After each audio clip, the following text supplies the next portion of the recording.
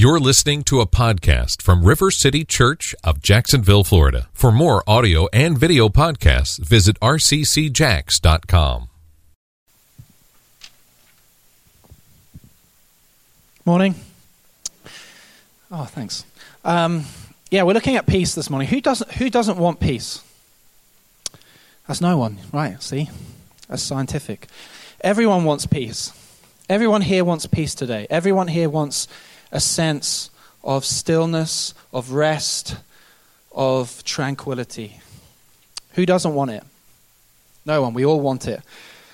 So my question is, if we all want peace and we all desire it, we all long for it, then why don't we have it? Why don't we get it? Why is it so hard to obtain in our lives and in our families, in our homes, in our workplaces? How is it so hard to get, and how do we get it? We're going to look at a little bit of what it means in Scripture to receive the peace of God, what it means to have it as a fruit of the Spirit grow in you, and like Anthony was saying, so that it becomes overwhelming to the point where it blesses others. And in the English language, words tend to have one or two specific meanings, but in the Hebrew, which is from the Old Testament, the word peace, shalom, has all these different kinds of meanings. The word shalom, doesn't just mean what we think of peace, and what we think of peace in English tends to mean like the resolution of conflict, the absence of conflict, right? That's what we think of peace. Peace is the absence of conflict. But in Scripture and in the Hebrew, the word shalom means far more than that. It has all these different meanings. It means completeness. It means tranquility. It means harmony. It means prosperity. It means contentment. It means everything being right. Everything being as it should be. That's what shalom means in Scripture. That's what peace means. And so when we're talking about peace, we're not talking about everything being okay. We're talking about the completeness, the tranquility, the harmony that comes from God and God alone. And I could handle some harmony in my life. I could handle some peace in my life. During the Super Bowl, there was a commercial, a Coca-Cola commercial, that I'm pretty sure promised me peace. And so with this question in mind, how do I get peace? I thought, well, Coca-Cola. So I drank 24 cans of Coca-Cola, and apparently a diabetic coma isn't peace. It felt a bit like it, but it wasn't. You're not going to find peace in this world. You're not going to find it in a commercial. You're not going to find it in the store. It's something that is elusive for us.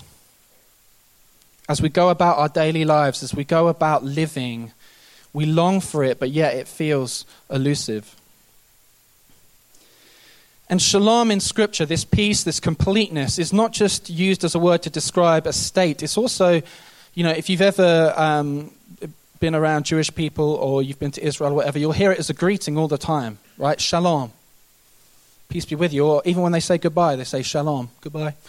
And it's this sense of wanting to bless everyone, wanting everyone to be right, wanting everything to be okay, wanting everything to be in harmony, as it should be. That's what peace is. Peace with God, peace with yourself, and peace with the world. And Paul describes it in the New Testament as the peace that passes all understanding. So what do I have to do to get some of that in my life? Well, when I think about what stops this, what stops peace occurring in my life, what stops peace happening, what stops this completeness, what makes me stressful, what brings me anxiety? And when I boil it down, the answer is always people. People. Yeah. Basically you. And everyone like you. And you might think to yourself, David, you don't mean all people, do you? You don't mean all people. You just mean your enemies or people that you don't know, or what you don't mean your family or your friends. I'm like, no, are you kidding me? They're the worst. For ruining your peace in your life, they're the worst. They're the ones who wake you up at 5:45 in the morning wanting to watch TV. They're the ones who, call you all the time for advice. They're the ones who, leave the cupboard doors open and squeeze the toothpaste from the wrong end. They are the people who cause you most stress. The people you love are the people who often cause you the most stress and anxiety. It should be the other way around, but it isn't. And I'm going to watch a little video, a little glimpse of my life. I broke the sprinkler when I fell out the window there. That's what I do for you people. The main problem with people is that they very rarely do what we want them to do. And that causes us stress, and that causes us anxiety. So in my mind and in my heart, if everyone did as I wanted them to do, then I would know peace, yes? I would know tranquility. I would know that tasty, tasty shalom. But that's not it. Having everything under control doesn't make you peaceful. It kind of makes you a megalomaniac. Having everything under control doesn't make you peaceful, it makes you a tyrant. Peace is not control. Peace does not come from having everything stable and secure and safe. It does not come from having favorable circumstances. Peace doesn't come from having everything right around you. Our peace cannot be contingent on everything around us being just as we want it to be. Having our conflicts resolved and relationships healed does not lead to peace. Okay? Hear that. Having our conflicts resolved and our relationships healed does not lead to peace. It is in fact the other way around. Peace leads to our conflicts being resolved and our relationships restored. That makes sense? Jesus, when teaching his disciples, said this in John. Truly, truly, I say to you, you will weep and lament, but the world will rejoice. You will be sorrowful, but your sorrow will turn to joy. When a woman is giving birth, she has sorrow because her hour has come. But when she has delivered the baby, she no longer remembers the anguish for the joy that a human being has been born into the world. So also you have sorrow now, but I will see you again, and your hearts will rejoice, and no one will take your joy from you. And there's another verse. And later on in that same passage, Jesus says this, I have said these things to you, that in me you may have peace. In the world you will have tribulation, but take heart, I have overcome the world. In this world you will have trouble, but take heart, I have overcome the world. Jesus isn't messing around with you. He is not letting you believe that everything is going to be just fine in your life. In this world you will have trouble. By realizing you are not in control of your life, by letting go and understanding that in this world you will have trouble, it allows you to let him to take over and find peace. In this world you will have trouble. The Bible in a number of places refers to the people of God as being strangers in a strange land. In the Old Testament and New Testament, a few times it's referred to the people of God as being strangers in a strange land. With this sense that we don't quite fit in, with this sense that there's going to be conflict, with this sense that we belong to somewhere else. And so we're going to have conflict in this world. Now, I know a little bit about being a stranger in a strange land. A confusing land. Not long after we moved to America from England, we moved to Jacksonville, and I saw a poster that said Jacksonville Tea Party Gathering. And I thought to myself, well, that sounds lovely. tea party. Delightful. I will attend. I will make haste to such tea party on the night. What, spiffing? And so, however you imagine English people talking, that's how I did it. And so there was this poster, and it was on a Tuesday, and so I went along to this tea party gathering on a Tuesday. And what I found is that you don't really know how to do tea parties.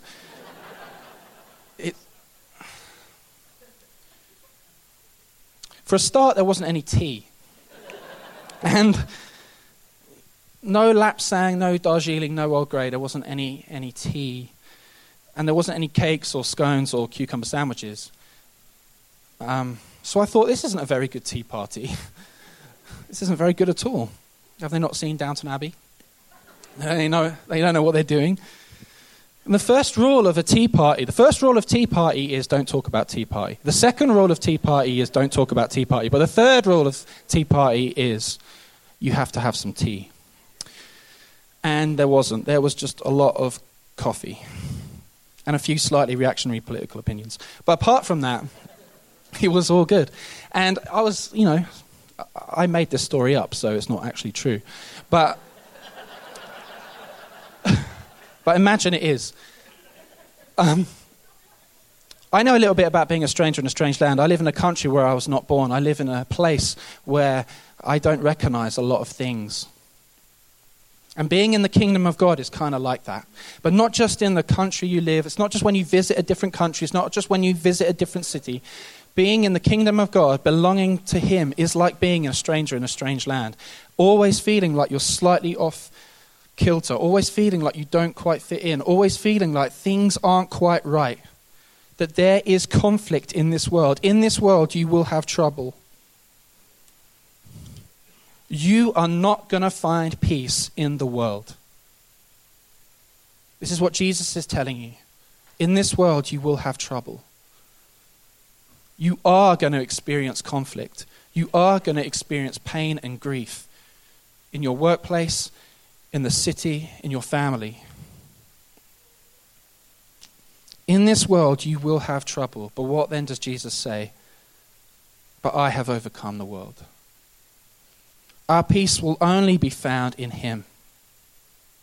The resolution to our conflicts is only found in him. Not taking control, not making everything right, but found in him.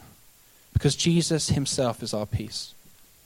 So it is as we position ourselves to receive Jesus, it's as we position ourselves to receive his Holy Spirit, that the depth of that shalom can come and heal us and bring peace and contentment and completeness to us.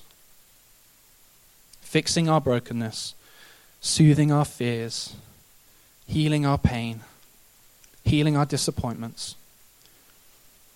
The trouble we experience in life is primarily not out there, but it's in here.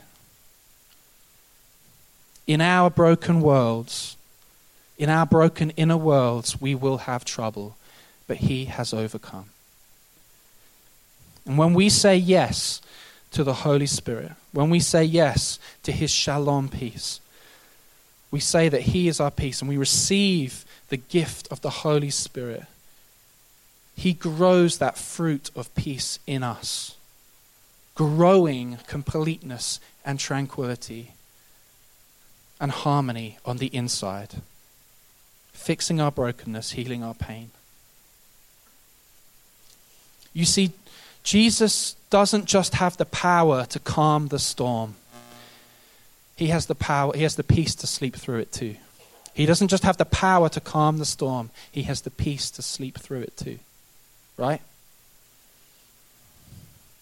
How do you pray when you pray? I know more often than not when I pray, I'm praying, Lord, fix this. Lord, resolve this. Lord, sort this out for me. Do something with that person. They really need it. That's how I tend to pray. Lord, fix things for me. Lord, fix things for me. I'm asking God to bring peace to the world, but not asking him to bring peace to me. Lord, deal with me first. Lord, calm my spirit. Lord, draw me close to you. Still the storm within. We are not meant to wait for our circumstances and conflicts to resolve so we can find peace. But we are made to become so overwhelmed and overflowing with the peace of God, which is His Spirit, that it is us who brings restoration to our circumstances and resolution to our conflicts. We are to be the peacemakers.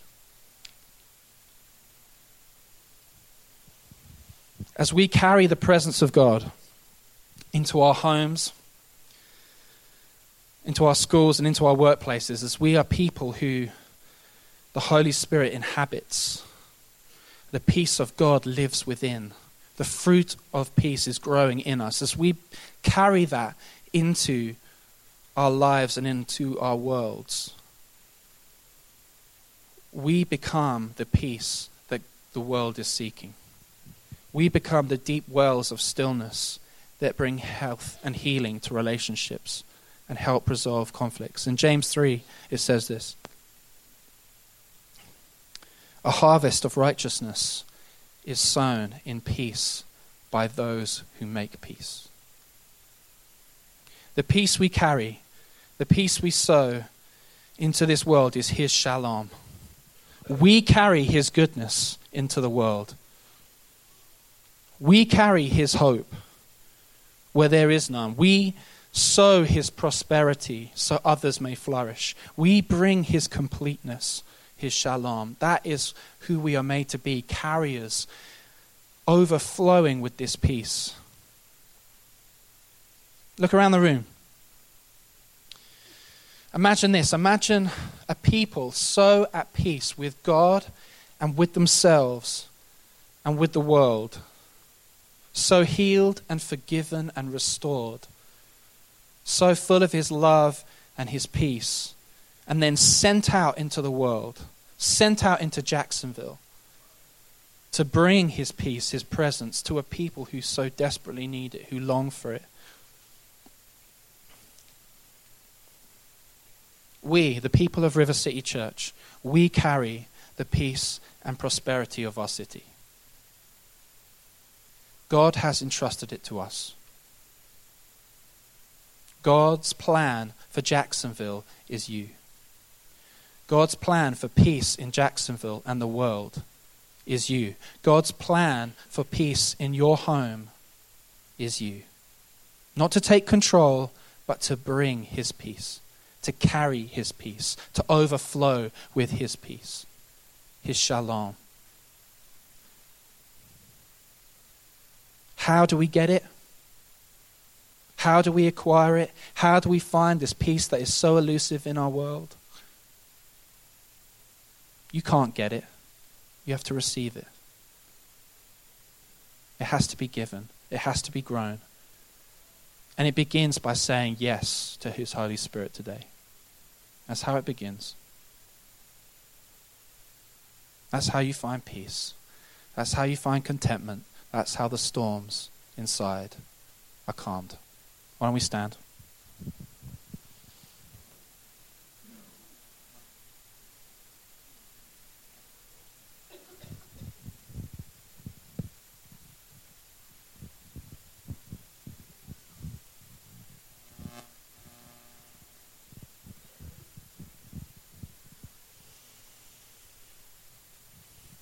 So before we invite you forward for ministry, let's just pray. Let's just wait. Let's just ask Him to bring His peace to us, to still us. To bring that shalom, that complete peace to our beings, to our restless hearts. Come, Holy Spirit.